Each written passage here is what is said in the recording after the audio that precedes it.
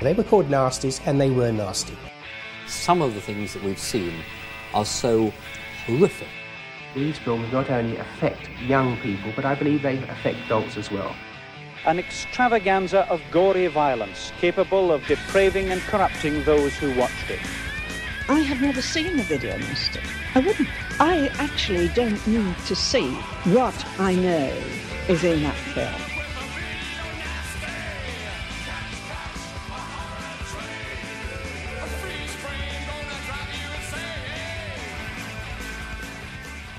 Hi everyone and welcome to Doing the Nasty Podcast. This is season number 2, episode number 33. I'm one of your hosts, Duncan McLeish. Welcome. Joining me as always on the Nasties is my good buddy, Mark Ball. Mark, how's it going? Back in black. It's 2023 and we're still watching these goddamn movies. And will be for at least half a year. So half a year. It's half a lifetime. Didn't they tell you they expanded the list by like about 10,000 titles that we gotta watch now? Well, yeah. I mean, it never ends, really. There's always trash out there. And where there's trash to be found, we will be there. We will be there and we will be diligently searching and working our way through it. And speaking of trash, oh my God, do we have two for you on this episode, kicking off 2023 in fine fashion. This is not a precursor to what will be an interesting year. We will be looking at Death Weekend, aka House by the Lake, and Savage Terror, aka nowhere near as good as any of the other cannibal movies that we have talked about on both seasons of Doing the Nasty thus far. So yeah, it's a long title, but I like it. Mark, like you noted, we are back for a brand new year, 2023, and it might be nice just to take a couple of minutes to wish our listeners out there a happy new year. The month is almost over. There's only 11 months left of the year, but welcome back and thanks for joining us. Did you have a good festive period off? Yeah, it was pretty alright. Since the last time we recorded, which I think we knocked out 2 episodes at the beginning of December or the very end of November or something. Yes, that's right. Yeah. I've since changed jobs again. I have a new job, which I like quite a bit. I'm back in school for the first time in 20 fucking years now. Let's go! Let's go! School. I was trying to do an Alice Cooper thing there too. I was like, "School's back in session, I guess." I don't know. It's fucking early here. Milwaukee, Mark. Milwaukee.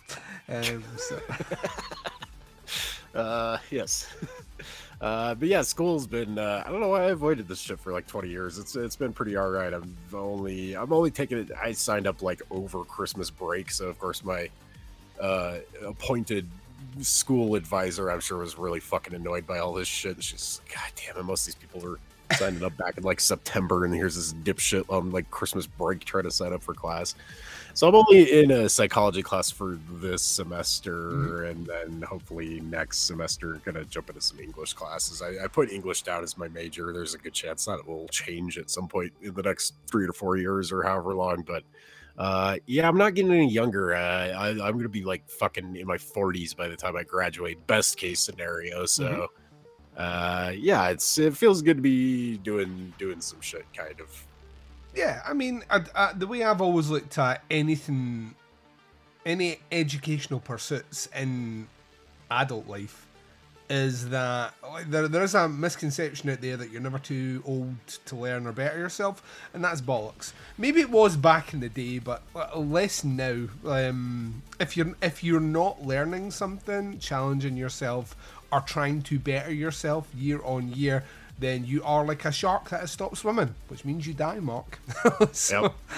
Your brain just starts going downhill, and you just get dumber and dumber every year. And I don't want to do that. I want to be at least kind of smart about some things.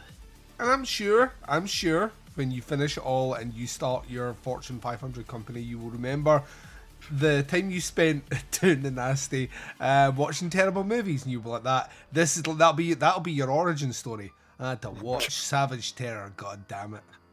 This was the breaking point when I said, you know what, I don't want to do this with my life anymore. I want to be a smart person and do smart people things and not watch cannibal and rape revenge movies for. Yeah. So when you've watched a couple of bad movies, do you really start to get an appreciation for what Andy Dufresne had to tunnel through to get out of Shawshank? Oh yeah. Yeah. What did that tunnel smell like? And then you watch Savage Terror and you're like, probably a lot like this movie. That movie has a smell for sure. Oh yeah, we're going to get to it, my friend. We're going to get to it. I myself, it feels like a lifetime ago already. This month is coming cripplingly fast. And I had a great time off with the fam. Very much looking forward to having another great time off with the fam later on in the year when I go to Tokyo. It's gonna be bitching. Yeah, we're doing Tokyo and Osaka this time. So me and the wife visited Tokyo back in 2008, I think it was. So about then. But we now have obviously 2 kids, one of which will be 2. We'll be dragging our 16 hours across the world, which I'm sure will be fun. Ah, shit, 16 hours. I could barely drive to fucking Texas in 16 hours. Yeah. You lucky Europeaners, you're like, we're just going to hop, skip, and jump on over to Japan over there. Meanwhile, I'm like, I might as well fly to the fucking moon. That's what happens when you live in a big country, Mark. That's what happens when you live It's maybe too big, one would say. This country's too big for all of us. Yeah, if only you just shared it with the people that originally lived there instead of murdering them. So that's a can of worms. Let's not open that can. Have you watched anything cool lately? I've not had hardly any time. I caught the first episode of The Last of Us, which I liked a lot, and other than that, I can't really think of a whole lot I've watched lately. This year's been okay so far. So I've been trying to, unlike you, I've not been partaking of the TV just because I get around to TV programs much later than everyone else nowadays. It's mostly movies, but movie-wise, it's been okay in terms of kind of first-time new movie watches. I checked out Sick, which is the new movie from Kevin Williamson. Did the script. And, how was that? That was alright. Obviously, okay. Felt a lot like Scream, but dumber. I mean, it was fine. It was fine for what it was. It just very painfully. I've seen some people genuinely saying this is great, and I'm like, it just kind of. It's a pandemic movie specifically set during COVID, and I'm at that stage now that I just don't want to be reminded of those 2 years. So yeah, just move on from that. And it was okay. The motivation for the killing was hella dumb. I mean, hella dumb, to the point that when it got to, I was like, that surely there's another reveal somewhere, and I was like, nope, that's what we're getting. Cool, awesome. So it was okay. Megan was a lot of fun. It's not a good movie, but it was a lot of fun. I've still yet to see Megan. I saw primarily all the gays on Twitter that I follow were mad in love with Megan, and I was like, God damn it, I gotta get out and see this one. It's very campy, and in the best possible way. Is very campy. I think what I enjoyed about it probably the most is that it doesn't stray anywhere from the genre at all. It just kind of sticks to basics, and it delivers. I mean, it pays homage to about 10 movies which are infinitely better, but it knowingly does it. And yeah, I'm confused at the kind of the internet comments of people that say this is the Child's Play remake we should have got, and I'm like, it's kind of just like the Child's Play remake though, so I'm not entirely sure. There's room in the world for both. Yeah, and also like these are the same people that said they didn't want a Child's Play remake, but apparently now they do. So yeah, it was fine. I checked out Skinamarink. I've been dying to see that. I did watch the short that's based on. I think it's called Heck, and it's like about half an hour, and it was. So I thought when I was watching that short, I had flashbacks to like when we did the 5-minute fancy back on the old Midnight Horror Show, and about the first 5 minutes, I really just wanted to shut it the fuck off. And I was like, what is this? This is not a movie. I don't know what this is. But as it started going along, it kind of lulled me into like a trance almost. It was really. It really gets under your fucking skin. Yeah, so it's on Shudder as of next week.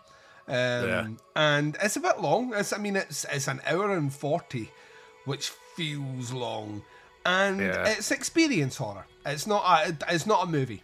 It's an experience horror. So it's, you know, it works best when you are in a dark room and that's the only thing you can see and the volume's turned up. It scared me quite a few times, but it's because it exists mostly in the realm of what you would get if you were playing like a horror computer game.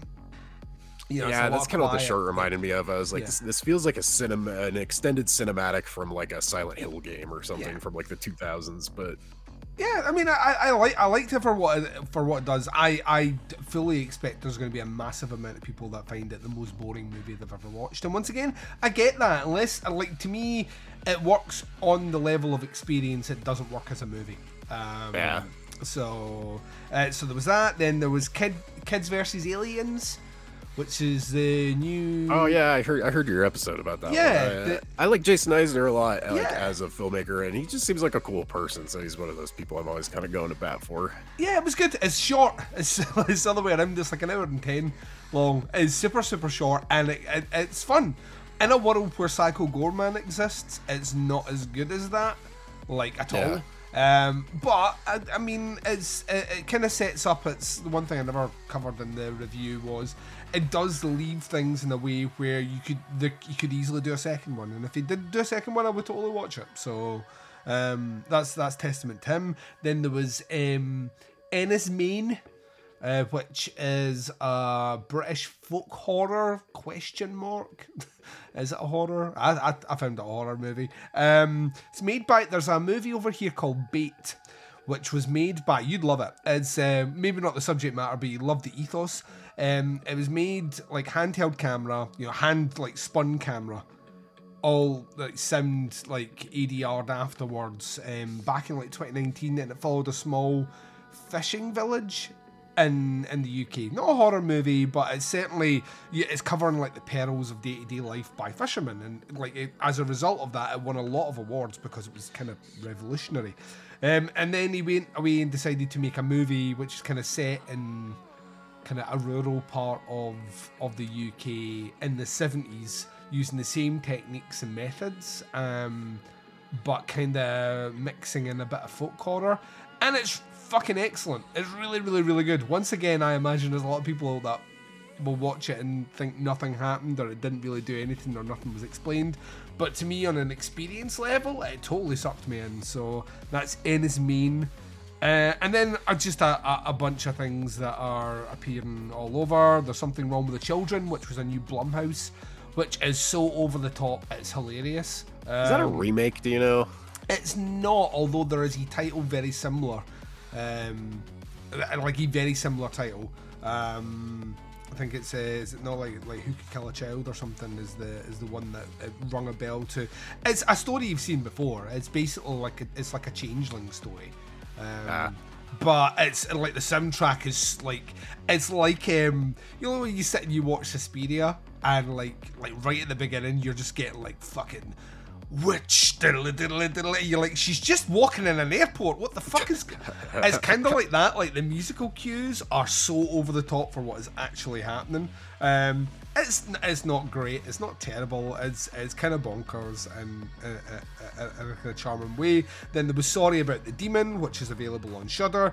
Very funny movie. Very, very, very funny movie. I think it's maybe a little bit too long, but I had a good time with it. And then I suppose the other one, and I just saw it and it's just been released in the UK, is Unwelcome, which is the new movie from the director of Grabbers. Don't know if you remember that, the Irish. Where they got a drink to stay safe. Yeah, that movie fucking rules. Yeah, well, he's back doing Unwelcome, which is kind of a folk horror sort of movie, and it's very uneven. It tries to be a little bit of a comedy, but it never really lands, and it's like over the top, kind of nasty. Like the moments where you're just like, what the how did we fucking get here? And by the end of the movie, it's kind of rad, but it's very uneven. I enjoyed it for what it was, but like I say, there are people out there that watched it and didn't like it, then I wouldn't argue with them. It wasn't necessarily all that consistent. And that's, I think that's everything I've seen that's quote-unquote new this month. I was absolutely fucking shocked that at our tiny little crappy local theaters we got Infinity Pool. Me and the missus totally had a movie date set up on this previous Friday to go do it, and I got home from work and was like so fucking tired. I was like seeing cross-eyed, so I was like, I'm gonna have to take a rain check on that. But I was shocked that we got it. Like I think the big pull there is like everybody's super hot on Mia Goth right now. Yeah, and Alexander Skarsgård. So. Yeah, Alexander Skarsgård's an A-list star now. So. Yeah, him too. So that probably has a lot to do with why. I think it's less to do with Brandon Cronenberg, sadly, which to me is the pull. That's what's getting me to go and watch it, because his previous 2 movies have been fucking great. There's like me and 2 other people in this town who don't even know who the fuck Brandon Cronenberg is. So yeah, that's definitely not the pull. People want to go and see that. The hot Skarsgård. Well, let's be honest, they're all fucking hot. And Mia Goth, who everybody loves right now. Yeah, she has just had an incredible couple of years, and looks like she's got a smart head on her shoulders to continue kind of pushing herself within the genre. Which, what I love about her is every performance is different, genuinely different. I think that's a rare gift. She's not playing Mia Goth playing a character, she's playing a character in every single movie. So it comes out over here next week, so I'm very much looking forward to checking that one out. That one's got my name written all over it, so fingers crossed. I know there was some complaints going around about footage being cut for cinema release, but then I read an article over the weekend that said actually what has been cut is very inconsequential to the experience of the movie. They've managed to, I've had to make some maybe some gore decisions here, but in terms of what you're actually going to see on the screen, it's still fairly transgressive and pushing the boundaries. So that's all we can hope for. Yeah, I mean, I think it just had its premiere at Sundance like a fucking week ago. Yeah. It got that one screening and then jumped right into theaters. That's the other reason I was shocked. I was like, it seems like this would be coming out a little bit later after its fucking Sundance premiere, but they're just gonna throw it right in. I think the thing was, I think it had already had its date set. Like Sundance. I think a lot of the news that comes out of Sundance is the movies we can expect to see later in the year, based on essentially the bidders for who are going to. There's a lot of movies that take their movies to Sundance to shop for options. Infinity Pool didn't have any of that. It already had Neon as the distributor behind it. Neon had already got that, so it was a case of it's just premiering at Sundance just ahead of its release. So yeah, which is fine. Once again, I like that, because it's been on my I want to see this movie list since I heard about it 6 months ago. So So I've been very much looking forward and counting down to it. I'm just glad we're getting it early. Plus, I get a feeling a lot of these movies, if you look at the demographics of what worked well last year, surprise, surprise, once again, horror had another great year in cinemas. So I get a feeling that studios are just trying to fast track as many as they can out now. So, they kind of reap the benefits and rewards of that. Which, once again, I'm fine with. If they could just maybe shore up the laziness that we've been getting between release dates, which seems to be creeping back in. Somehow this has jumped, we've reverted 7 years. There now seems to be 1 or 2 weeks between titles making their way from the USA to the UK, as opposed to being released at the same time. Or not at all. Like I like to mention on every recording, the peril watch is that Peril is still not being released in the UK. So... which is just fucking nuts. They need to release it before Maxine comes out, otherwise we fucking riot. So. Oh wait, Pearl hasn't come out in the fucking UK yet? No. Nope, no release in the UK. That's bizarre. It's very bizarre because X performed well over here, and it's missed its window of when. We would have expected it in or around, October, November, and it never came out, and still hasn't come out, and there's no dates around it at all. But I could bizarre. Very happily go online and buy it and have it imported, not a problem. Or I could just go to certain sites online, Mark, and just get it. Yeah, And it that's the thing. Movie studios, hello, if you don't fucking put it out everywhere all at the same time, Yep. it's guaranteed it's gonna get pirated to You fuck. might as well just have especially when it's been released now on like digital platforms and physical media in other territories. You might as well point a giant arrow to any torrent site that exists. Yeah. It's a slow lesson they're learning. I mean, Mark, come on. They've only had 15 years. I mean, I've only known what a torrent is for 2/3 of my life now. But yeah, with that, it's been fun. I'm going to Fright Fest again this year, which will be great. Me, Scott, Liam, and for Bazzy's 50th, we got him a Fright Fest ticket, so he'll be going for the first time. He's never done a film festival before, and I think he has a romanticized version of what he actually thinks is going to be like, and he's going to learn very, very quickly. It's not that. It's 2 days in one giant fucking cinema room, surrounded by other horror fans, some of which you will get on with, others you won't, and some of which adhere to strict hygiene rules, and most don't. I was gonna say, I bet that theater gets a little stinky that day too. Dude, it's the only saving grace is it's in March. March is still winter over here, so it's That's still not bad. yeah. It's not. If it'd been the summer, I'd be like, that's why I don't do London Fright Fest. But that it's like peak hot weather. No way, not doing it. Yeah, Texas in September is usually it's hot and humid, and they really gotta push like, hey, it'd be cool if you guys like showered every day and wore deodorant and shit. Don't bathe in fucking cologne and perfume and shit. Like, especially for me, I'm hella allergic to that shit. Yeah. Don't do that. But yeah, out with that. That's you all caught up, listeners. So let's do this. This is going to be a short episode. I really don't have a ton of things to say about either one of these movies. More on the second than the first movie. So let's get to it, shall we? We're going to take a short break just now. You are going to hear learned people chat about Savage Terror. Then you're going to hear the trailer when we return. Myself and Mark Ball discussing that movie. We're going to be doing it right after this. This is Savage Terror, 1979. Indonesian cannibals, also called primitives. It's in some ways an attempt to be a serious film that goes very much non-serious. The basic plot is you've got a group of research students who do the typical kind of anthropology thing where they want to go out and actually find a new tribe for their research. It's one of the basic ways of getting ahead in academia. You go out and find something nobody else has found. Now, they're journeying into the jungle, and at first they end up talking to a tribe called the Primeval. Guess what that means, primeval, primitives and so forth. But naturally enough, they decide this is not enough for them. The tribe's already been discovered, no big deal. So what they do is they bribe their guide to actually go further with them into the jungle. Big problem. For people who are supposedly so intelligent, they don't see the big problem with going on a raft in the middle of a fast-flowing river, and they'll get split up. They come across a particular tribe of cannibals who, evidently rather than being there for them to lay claim to as academics, decide that they actually look quite yummy. At the time, obviously, that we are getting ready to see a proper bit of gut munching and so forth, we also see the way that they are nevertheless trying to react to and study these savages. One of the interesting things to pull out about this in particular is a very sweet little actor, the guy playing Tommy, Johan Margiono.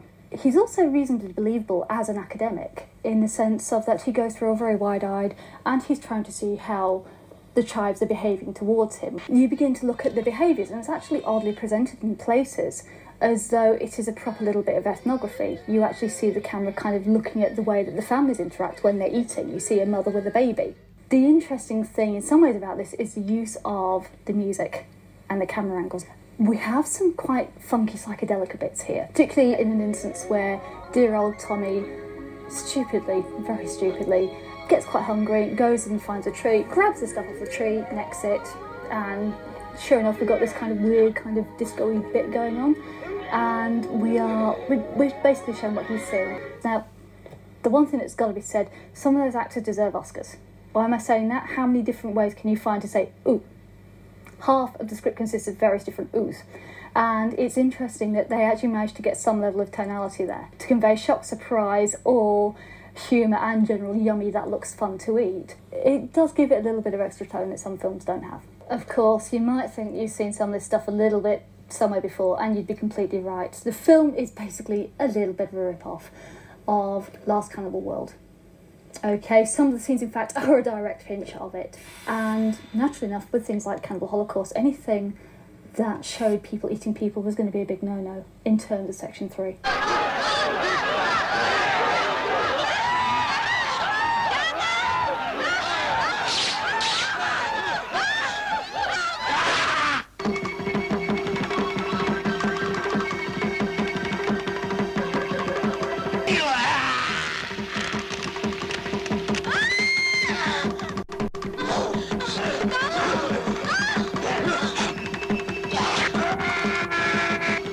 The world's greatest ethnologist. But I only agreed to take you to the Pangaea and not any deeper into the jungle.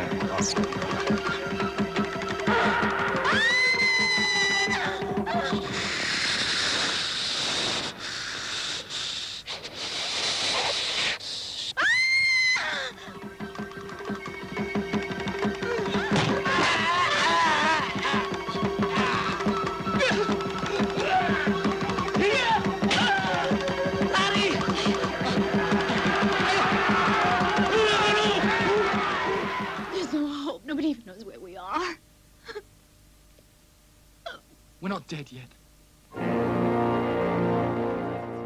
And welcome back. So you just heard the trailer for Savage Terror. This one is directed by Sisworo Gautama Putra, and has a mostly Indonesian cast, but does star Barry Prima, Enya Haryono, and Johan Marjono, and some other folks. Synopsis for this one is listed on the IMDb as after a raft accident in the jungle, 3 anthropology students and their guides attempt to escape from a primitive cannibal tribe that has hunted them down. So I would like to say this is the last cannibal movie on the list, and I'm looking through what's left and I can see that there's at least 1, 2, potentially 3. Oh no. 3 cannibal movies left. Oh no. Still to get to. So yeah, at least 2 or 3. So we'll get there. We'll get there. But this is on the scraping the bottom of the barrel side of things. Infamously, if you believe the stories in the background, the director decided to make this movie after seeing success of 3 preceding cannibal movies called Man from Deep River, which is widely regarded as the first, Slaves of the Cannibal God, which is kind of seen as a precursor to Cannibal Holocaust, and Cannibal from 1977, which is, I believe, one of the movies we still have to watch for the nasty list. So there you go, Mark. Yeah, this one is still not available in the UK, and realistically at this stage probably never will be. I did a bit of digging around. It's up on YouTube, which is where I watched it. I don't know if that's where you watched it, Mark. In the States, this is on Tubi, and there's actually a pretty nice restoration of this from Severin that I borrowed a Blu-ray of, but was too lazy to put in the player, so I just watched the version that's on Tubi. I think it's the same length, and I don't think it's like Mad Foxes or anything where they cut a bunch of shit out. I think it's pretty much the same, I think, as far as the Blu-ray goes, but oh yeah, oh boy, I had such fucking gnarly deja vu watching this. Like, I almost messaged you and it was like, are you sure we haven't done this one already? This seems so fucking similar to movies we've already talked about. Yeah, we've done at least one other cannibal movie which was also shot in Indonesia, so a lot of the scenery and a lot of the extras will be ones that were used before. This particular Indonesia and the Philippines are just a fodder for these sort of movies, particularly in this time period. So as a result of that, they all have like a similar look. They all have a similar score, and to be honest, plot-wise, they all have a similar plot. The problem with Savage Terror is there's so little of that plot that it really struggles to fill its time. There's an art, I think, to making a cannibal movie, and that art is that we know where we're ending up, right? So we know how we know ultimately where we're going to go. We're going to end up with the tribe, and we know that it's going to start with some fresh-faced Westerners having a reason to go somewhere. The difficulty is that middle third. You know what I mean? Like, the second third needs to have something that drives the plot onwards, which will ultimately get the people captured, which will ultimately lead to where you go. And other movies have clever mechanisms to get around that, as to not feel dull. So if you watch something like Ferox, for example, Ferox feels like you're on acid, because every 10 minutes there's an escalation of something, whether it's animal violence or like humanity violence or whatever it is. It constantly is setting up scenarios where like you're getting some sort of action whether you want it or not, and as a result that kind of propels it through its pacing. Holocaust obviously has a conceit that you're jumping back and forward between, you know, what has been recovered footage and these people in New York discussing this footage that's been found before, you know, they'll ultimately themselves set about doing something. And even something like Man from Deep River at least has the kind of, well, this guy's going to acclimate and, you know, become part of the tribe and all the rest. Those have those. Savage Terror doesn't really have any of that. It is really, really, really, really boring for the majority of it, and by the time it starts to get to where you kind of want it to go, it's surrounded by movies that are infinitely more horrific, tense, and or better. As a result, it just kind of, like, from the moment this movie tells you that it's kind of based on true events, I mean, my eyes never really properly rolled back. Like, I was like, no, it's fucking bullshit. Like, no, it's not. Who are you talking to here, Savage Terror? You lying son of a bitch. It's like the equivalent of Arnold Schwarzenegger at the beginning of Predator walking up and going, Dylan! And they try to do the high five and missing. That's kind of what this movie is. It's like the cannibal version of a missed high five. It just really... I just found it super tedious. It obviously has a lot of like animal violence in it, which is, I mean, all but guarantees that that's why it's not been released in the UK. It's like I don't think anyone's going to have the time, patience, or love for this movie to spend time arguing with the censors over here for the merits of Savage Terror uncut on Blu-ray. It's just never going to happen. But yeah. I just, like I say, I just found it just very pondering, and like just a really, I mean, it's an hour and a half and this movie easily felt 2 hours, and it's just retreads and retracts of things that movies have done before. And ultimately, you know, the big daddy of the genre is about 2 years away from this, and when it comes out, it resets everything anyway. So kind of feels like a clumsy attempt to cash in, which, I mean, even the kind of facts around the movie kind of lean into. It's a kind of clumsy attempt to cash in on something that was much better executed by other people, and even then in a kind of low rent subgenre anyway. So yeah, I found that even the animal violence, this is how bad I'm getting now, even the animal violence was pretty banal for me. I mean, it's pretty horrible to watch for sure, but I was kind of like, There's definitely some rubber snakes that are extremely fucking laughable in this. But yeah, I agree. This movie fucking meanders through its runtime, and yeah, like I was really. It's got a couple little when the dude. They take like a woman to like basically the tribe witch doctor at the very beginning of the movie, and she's got a big gross infected like wound on her leg, and you see the witch doctor dude heating up some hot knives, so you think like he's gonna like cut her leg off or something, and yeah, out of nowhere he just like puts the knife down and just like starts licking the fucking wound, and I about fucking projectile vomited across my living room seeing that shit. But honestly, that's like, unless you count the animal violence stuff, that's about as far as this goes. Like, as far, you know, there's not a lot of cannibal stuff going on in a cannibal movie, which I thought was kind of fucking weird. They definitely chop up a few animals, and yeah, it's pretty. There's a couple baby alligators that get it, and it's pretty fucking rough and unsettling. But yeah, it's overall this is pretty light. Man, this is how much this show is skewed by view of these things. Is like, yeah, there's 10 other fucking cannibal movies that go way harder than this one. Several of which we've watched for this show already.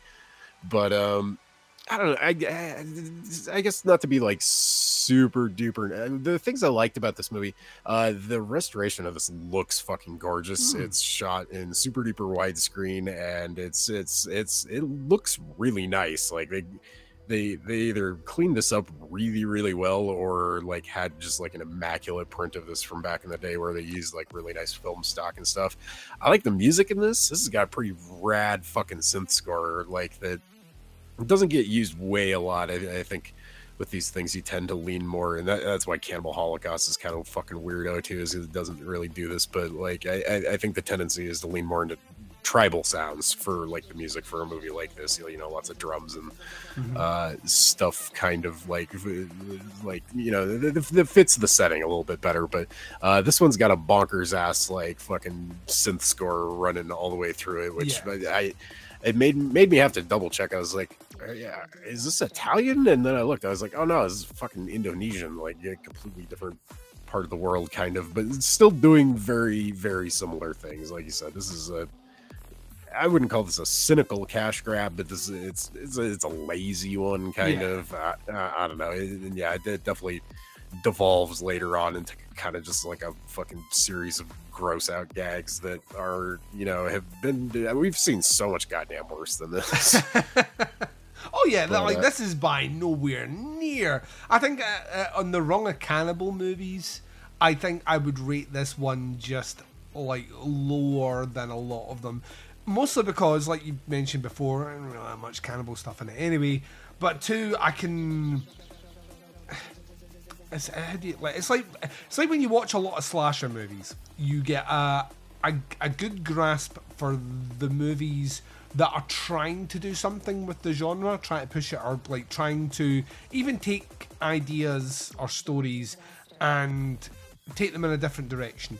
And you can see the ones where someone clearly saw that there was a bit of traction and decided, you know, it's easier for me to get financing to make a cannibal movie, which I have no interest in or have no investment in, than it is to try and pitch this new fucking Giallo in a boat, you know what I mean, like movie. Like, and I get that's where I come in on this one. It just feels like Putra wanted to make a movie and he was kind of looking around and he's like, you know, like I probably struggled to get this one done, I probably struggled to get this one made, might not struggle to get this one made though. And that's kind of where I landed with it. It doesn't do. Like, once again, I didn't see the version that you saw. I saw what looked to be a relatively rough rip, potentially VHS, maybe. Oh no, it must have been VHS. So, you know, I'm seeing it as people would have seen it at the time. And I don't have that cleaned up cinematography and all the rest.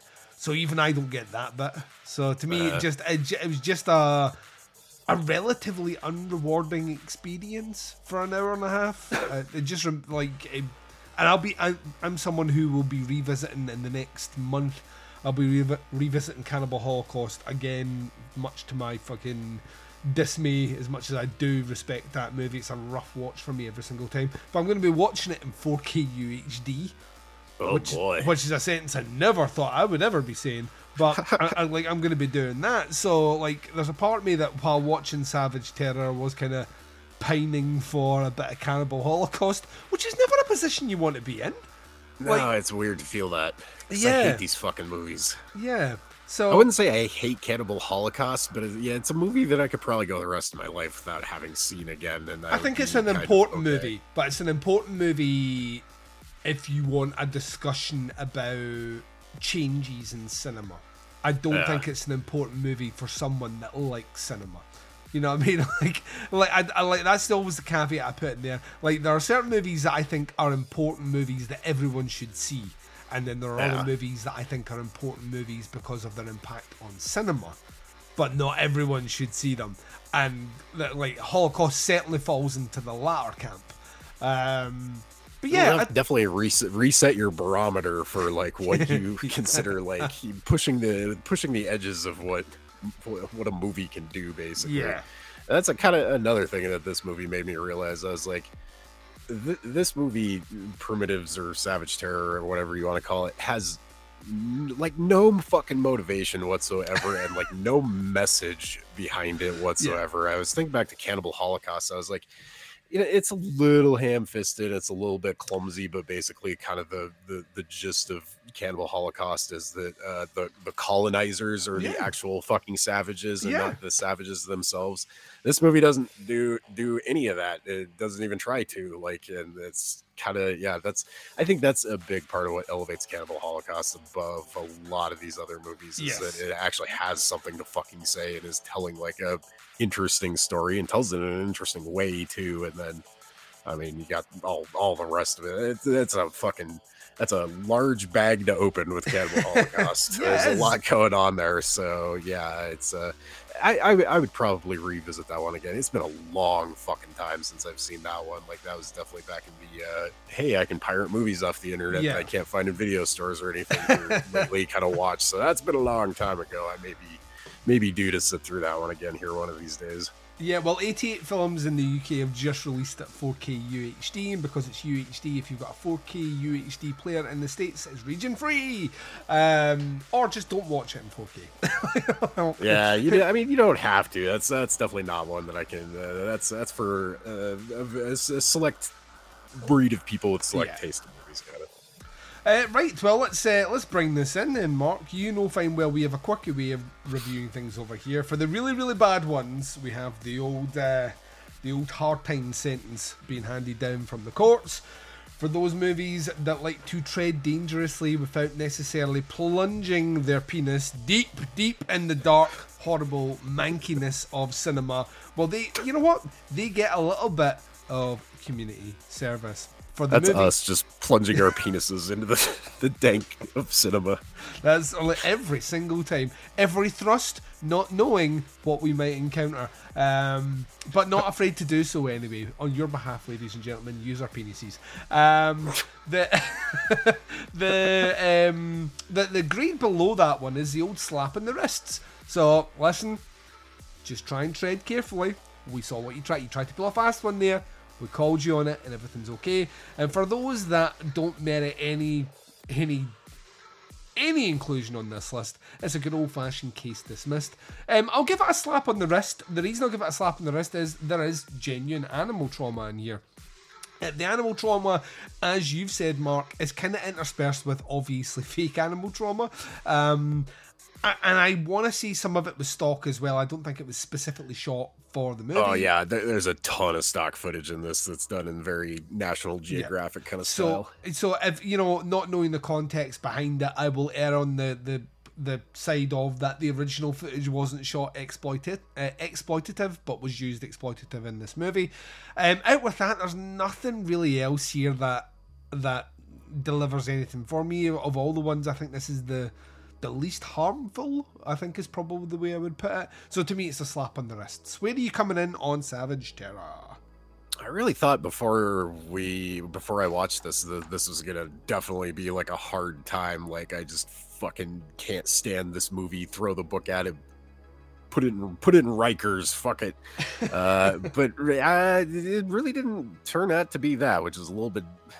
It's weird to say, but it's a little bit disappointing that this movie didn't go as hard as like it probably could have, and as a lot of them. I'm gonna give this real light community service just because, I definitely booed at the screen when they started killing fucking animals. I knew it was coming. Yeah, these movies all either have like animal violence or like horrible fucking rape scenes or like super disgusting fucking cannibal scenes, and this had at least the animal violence going on. I don't think it's really.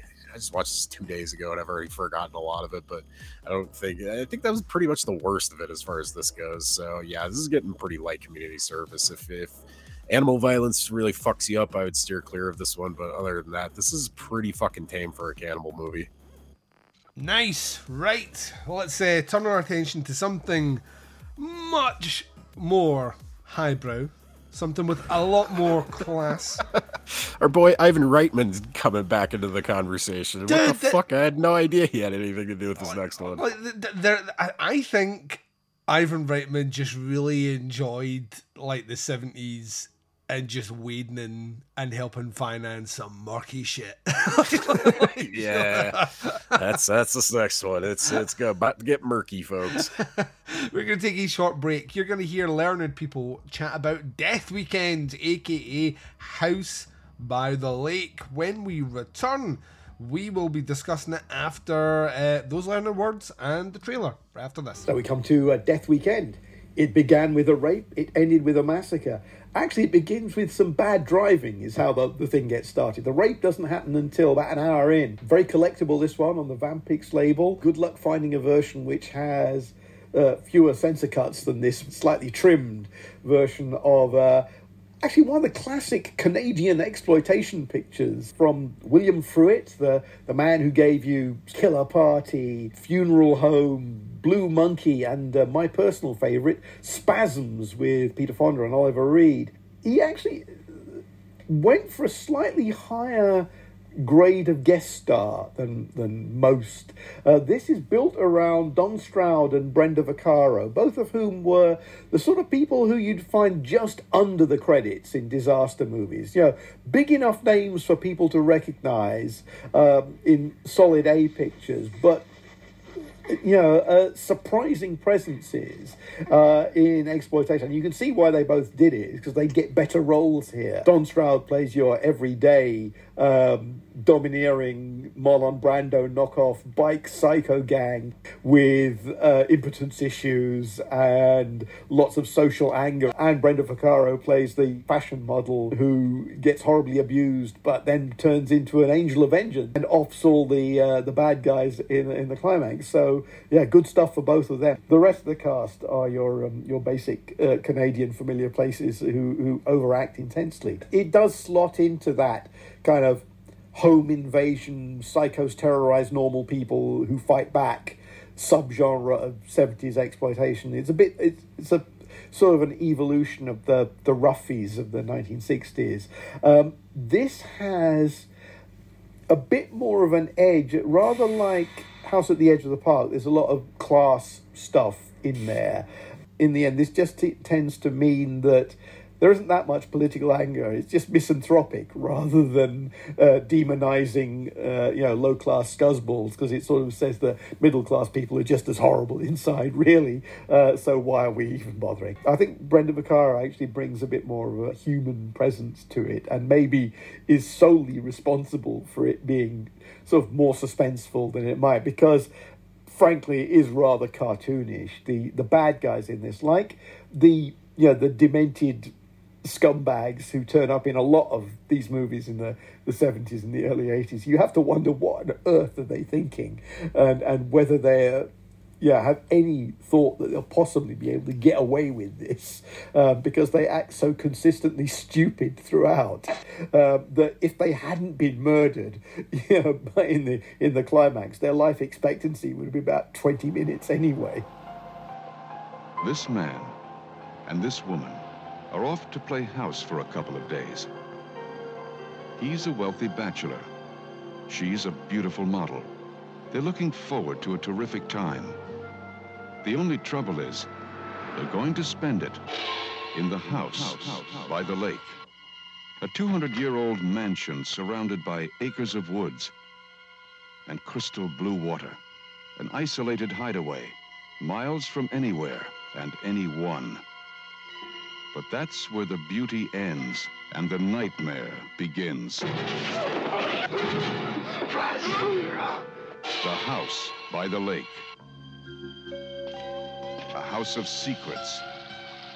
A house of evil. A house of pain. A house of death. My God, what's happening? The house by the lake. Inhabited by a power that enslaves all who enter and drives them to acts of unspeakable horror. The House by the Lake. Grand prize winner at the International Terror Film Festival. Starring Brenda Vaccaro and Don Stroud. A film scene you'll run from the theater in fright. The House by the Lake. And welcome back, ladies and gents. Death Weekend, aka The House by the Lake, written and directed by William Fruet, who seems to be one of these guys that just did tons. He's like, I was checking back through it, and he's worked on loads, like everything from kind of like Twilight Zone. Granted, kind of later day Twilight Zone, did stuff with the kind of Hitchcock series, done a ton of exploitation, other horror movies, kind of sashayed his way through loads of projects and kept super busy. He is in this movie here directing a pretty fucking great cast. We've got Brenda Vaccaro, who herself was Oscar nominated, I want to say, at one point. She won awards as an actress. We've Don Stroud, Chuck Shamata, Richard Ayres, Kyle Edwards, Don Granbury, Ed McNamara, Michael Kirby, Richard Donnet, and Denver Matson. Synopsis for this one is: a rich playboy has a large house in the Ontario countryside. One weekend, he invites his girlfriend, a fashion model, on his way to the house. He drives past a gang of crazy young men. The men find out where the house is and terrorize the couple. That is it's pretty much spot on. Once again, checking through some of the weird facts in the background is that at one point, set yourself to. Wow. At one point, this played as a double bill with Last House on the Left. Surprise, surprise. You imagine me like that. What do you want to do this Saturday? Go for a drive-in double? Yeah, let's do it, Becky. And then you're driving up with Becky, and you're sitting there, and she's just questioning like her future with you, because you chose this drive-in, and it has these two movies. Double feature for sociopaths. Right, so I mean, I'll go out with the positives on this one. I think there is quite a few things that make this movie like much better than I was expecting it to be. I think the first thing, the main performance, Diane, by Brenda Vaccaro, is excellent. She's really fucking good in this. In fact, she's like operating at a much higher level than anyone else in this movie. Like, no one else is remotely on the same level of acting, and because a lot of the trauma is happening to her, it gives her the ability to handle that range in an interesting way. This isn't like us a month or so ago, like talking about the woman that had come out of what was it, Delirium or whatever, Delirious or whatever the name of the movie was, where we just got a woman maniacally laughing. You're like, what the fuck is going on here? Oh, she must be crazy. I already forgot what the hell that movie is called, but yeah. I think it's Delirium. In the case of this one, you don't have that. You actually have range from her performance, which I think is kind of cool. It's 1976. The Last House on the Left has already been released at this point. We're not quite at I Spit in Your Grave. I think that's the following year. But we have had movies like Straw Dogs. This movie owes a lot to Straw Dogs, the Peckinpah movie. So like we've already had these sort of things, and it's clear there's an influence here, and as a result, you get a kind of what starts off to be very kind of grindhouse exploitation movie morphs into a kind of quasi rape revenge movie, and it doesn't really shy away from its griminess. As you know, it's a movie that is very tactile. You can kind of feel like surfaces and skin texture of people. Everyone's oily and sleazy. It's about an hour and a half. That's under an hour and a half. You take credits off. It's actually closer to about an hour and 20 minutes. And that's fine. Like, this movie doesn't really overstay its welcome. It does take a bit of time for the youths, the group of youths, to make their way to the house and then start terrorizing things. But what I kind of found interesting about this one is the slow demasculation of the quote-unquote protagonist male, who you have to take a step back and realise he did lie to his girlfriend to get her up there with the intention of, like, lots of sex. And she didn't expect that. She was thinking she was going to party. So you, like, not exactly the most trustworthy or nice guy anyway, but when push comes to shove, all the money, power and influence which he would generally have in his real life means nothing where he is now. So it's an interesting thing that they've put in here. It's a layer. I don't necessarily think it elevates the movie greatly. I think it's relatively well shot. And like I say, it's paced really, really well. There's some really good moments of camera work here when we get into... There's something about the 70s where they just know how to shoot trauma. Just like really weird camera angles and just like very close up to the face of characters, and you just feel yourself. It's like Texas Chainsaw Massacre at the dinner table scene. You're just like that. Why are we so close to this woman's face right now? It's kind of like it's kind of inspired by like Vietnam footage. I think. Yeah, that was kind of how they like started doing stuff like that. Like very previous to that, wartime footage, would be shot in kind of a tasteful manner. But Yes. as soon as Vietnam rolled around, like the camera was just like in the face of fucking carnage and on your TV in your living room. I think that influenced a shit ton of horror in like the 70s and. It's here, though. 60s. It's here in this movie as well. And I think it's a great way to put you face to face with what evil looks like, and at the same time what the effects of evil are. So I thought that was really, really good. Ultimately, I mean, it is a movie which revels in trauma and horrible deeds done against someone who is, like so undeserving of such a thing. As rape revenge movies go, I mean, it's brutal, but you never want to diminish these things, but it's nowhere near as brutal as some of the stuff we've already seen, or some of the stuff that would surround it either. That being said, though, Brenda's performance as Diane, and it adds a lot of clout. Generally, that role is not played by an actress with range, and she clearly has range.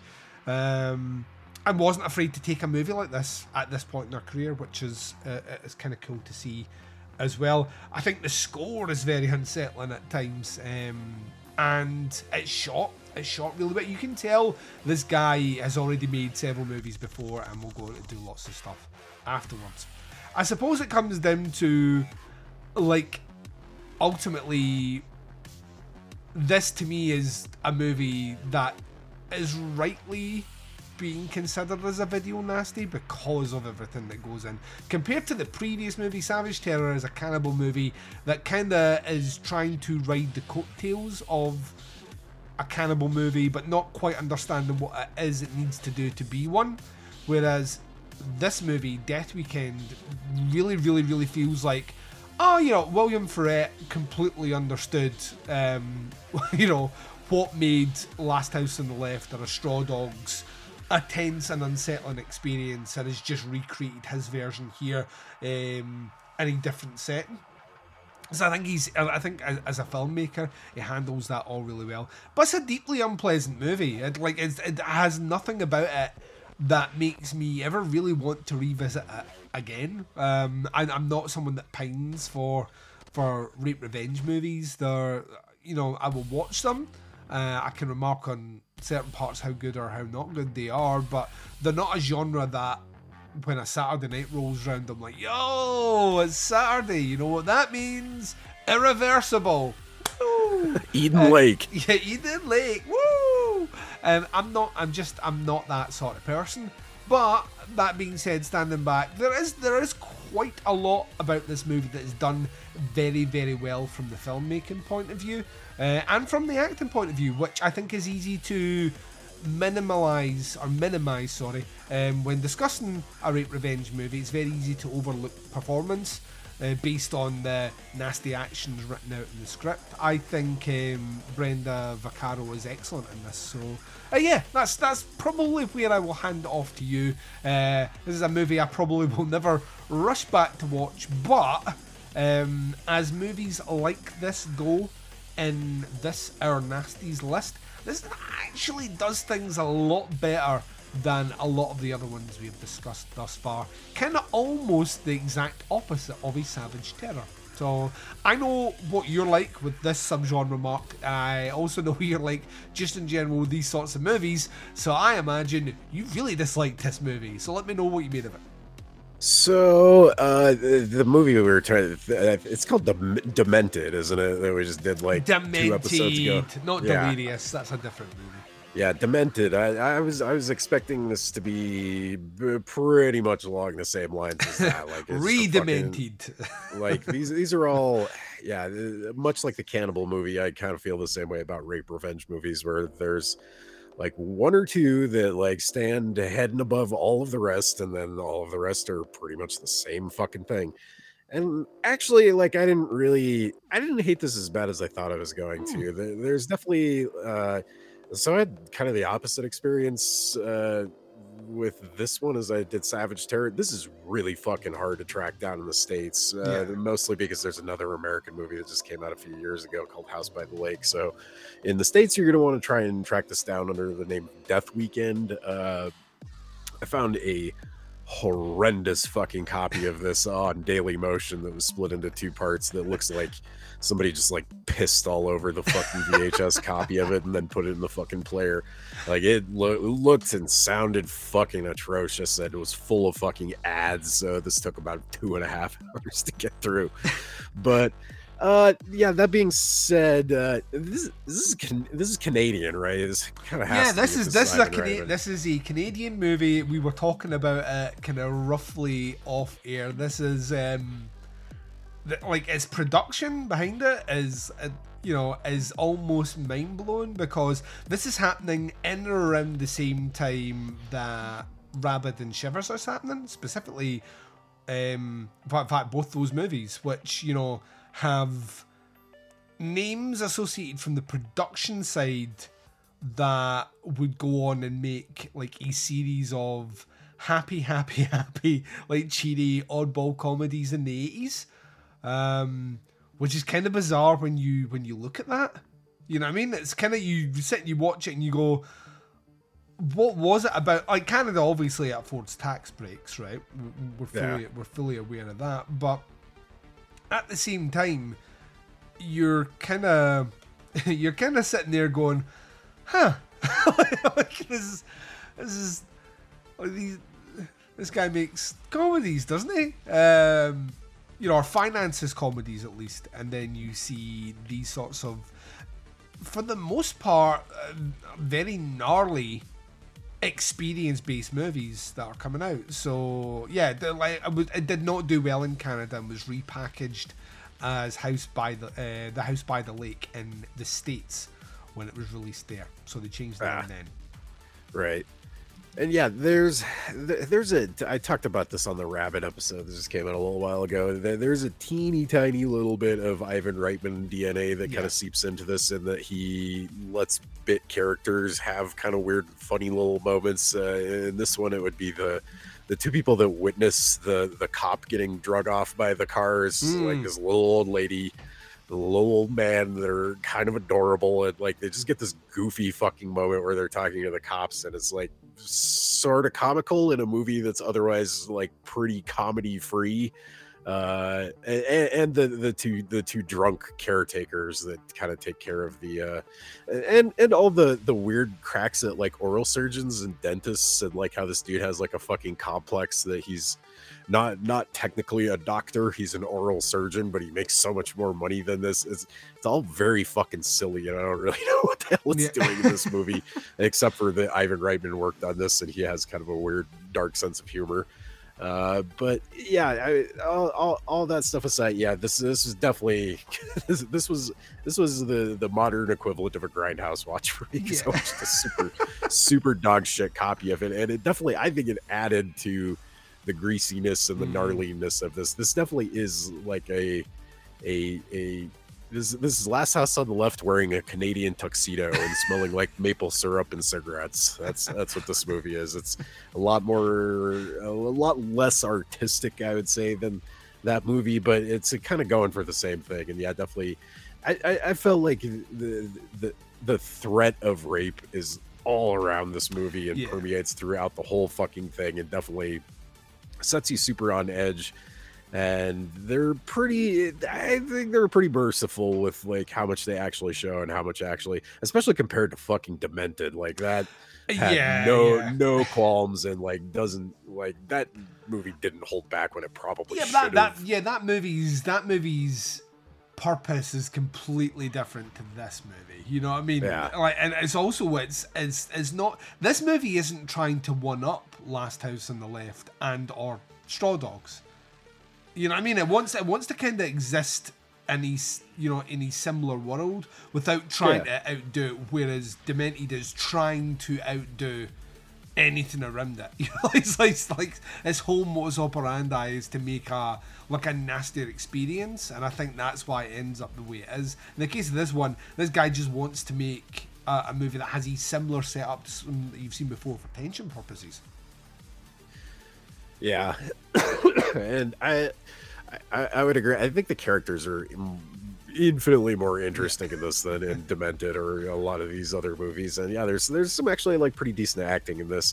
It becomes super fucking tedious by like the last third of this. I definitely found myself like checking the runtime and being like, oh my god, there's still like another fucking half hour of this thing. Like this felt way too long to me, and like I don't know. The characters don't really get a whole lot. There's a big chunk of this movie where it's just like the sleazy guys that break into the house, just like destroying the place and kind of, you know, pushing them around a little bit. And it kind of meanders a little bit, but like I think I would probably rather watch that than just like repeated, lengthy, awful graphic rape scenes over and over again, like some of these movies get into. So like I don't know, they give the characters enough to do, but I think it goes a smidge too long for sure. But yeah, I don't know. I was looking at some of the poster art and artwork for this movie, and a lot of it definitely leans heavy into an exploitation kind of mindset. I think like the tagline on one of the posters was something along the lines of, she was gonna be raped by like 9 fucking dudes and then she killed every fucking one of them one by one. And I'm like, that's not really what this movie does. No. I mean, it does, but that's not really the focus of this. And this is another one. I've kind of softened my stance on this a little bit. There's not really any likable characters in this. The closest we get is the girlfriend. She's not really the girlfriend. The lady that gets drug along, she's like about as close as we get to a likable character in this, because she's like, yeah, I thought we were coming up here to have fun. No, I wouldn't, you know, she's a model, and there's a whole bit of dialogue about like her posing in nude. She's like, no, I wouldn't do that. Like she's got a little bit of class to her, and like I was kind of thankful for that. She's at least a hair deeper than you know, her character is in these kind of movies for the most part. Like even House on the Left, the Last House on the Left, the kids are kind of just like they're kind of just, you know, young and wild, and that's about all there is to their characters as far as I can recall. That's another one I haven't seen in a really long time. But yeah, I don't know. I guess overall, I didn't hate this nearly as much as I thought I was going to. Would I ever watch this again? Nah. But this wasn't a completely miserable experience. Cool, right. Well, let's talk grades for this one. I'm going to come in with the kind of the reverse of what we had last time. So I'm going to give it a light community service. I do think the scenes where things start to get, no better word for it, rapey, are deeply unsettling. Once again, I can see if you were a censor who had never seen movies like this before, you would kind of be feeling like, is this what's out there?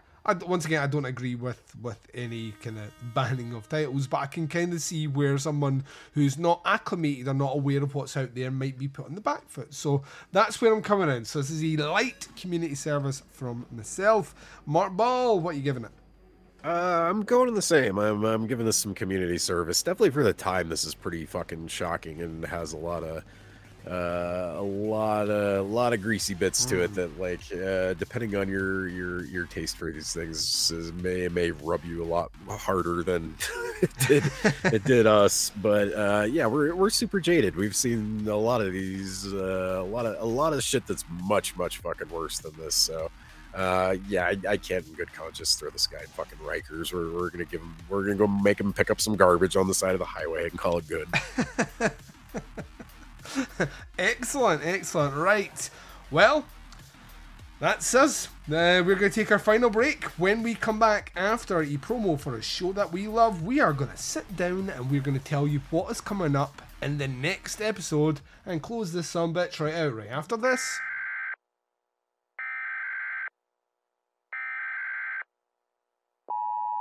This is a test of the emergency podcasting system. Listen to the Psychosemantic Podcast. Politics, movies, and political movies. Find us on Facebook, iTunes, Stitcher, LegionPodcasts.com. The Psychosemantic Podcast. And you've been listening to Doing the Nasty Podcast. This has been Season 2, Episode number 33, with reviews of Death Weekend, aka The House by the Lake, and Savage Terror. In a few weeks' time, we will be returning with another double bill of what looks to be interesting movies. The first one from 1980, Scream for Vengeance. That's right, Mark. Scream for Vengeance. Oh, that's the title. I thought you were telling me to do that. I was you like, should scream for vengeance. For vengeance. This one is written and directed by a guy called Bob Bliss, and the poster. That's a porn name if ever I've heard one. Yeah, the poster's fucking awful. The synopsis is: 4 hoodlums break into a jeweler's house and brutally murder him, his wife, and daughter. On the run, they kidnap Jenny, a senator's granddaughter, and her boyfriend, but discover that the two will not be taken so easily. In the melee that follows, the gang are blown away one by one until the final vengeful confrontation between Jenny and the remaining gang member. Now, that's a synopsis on IMDb, but I would also say that appears to be the entire script as well. Like, no fucking. There's a lot of weird phrasing in that synopsis. They're blown away. I just imagine like the Keanu Reeves meme, like whoa. And then, oh man, I'm smiling because I've never seen this one, but I've seen the poster for years. We will be doubling it up with a little movie that came out 1 year later, in 1981, the year I was born. We'll be doing Dawn of the Mummy. This is directed by Frank Agarama, which is his name.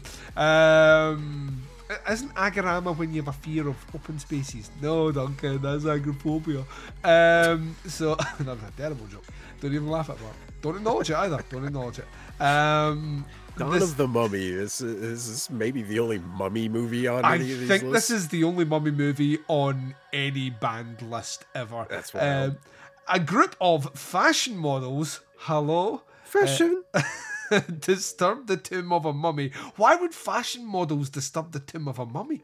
Anyway. I don't care. I hope they're wearing like go-go boots and like little short skirts and yeah. The movie stars maybe Gregory it's like Peck. a sex party movie with a mummy in it. It's got Gregory Peck in it, so I'm super curious. So yeah, a group of fashion models disturb the tomb of a mummy and revive an ancient curse. Along with the mummy's rising, slaves who were buried in the desert thousands of years ago also arise with a craving for human flesh. So this is what the Brendan Fraser The Mummy movie copied. I mean, kind of. So I think, yeah, I'm reading through here.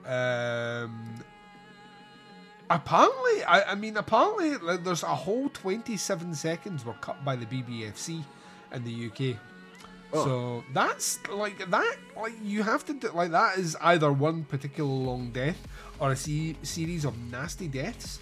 So yeah, that's what we're doing, Mark. We're going to be doing Scream for Vengeance and Dawn of the Mummy on the next episode. Until then, no, you're a busy guy. You put out new music before the end of the year. The listeners know where they can check your stuff out, buddy.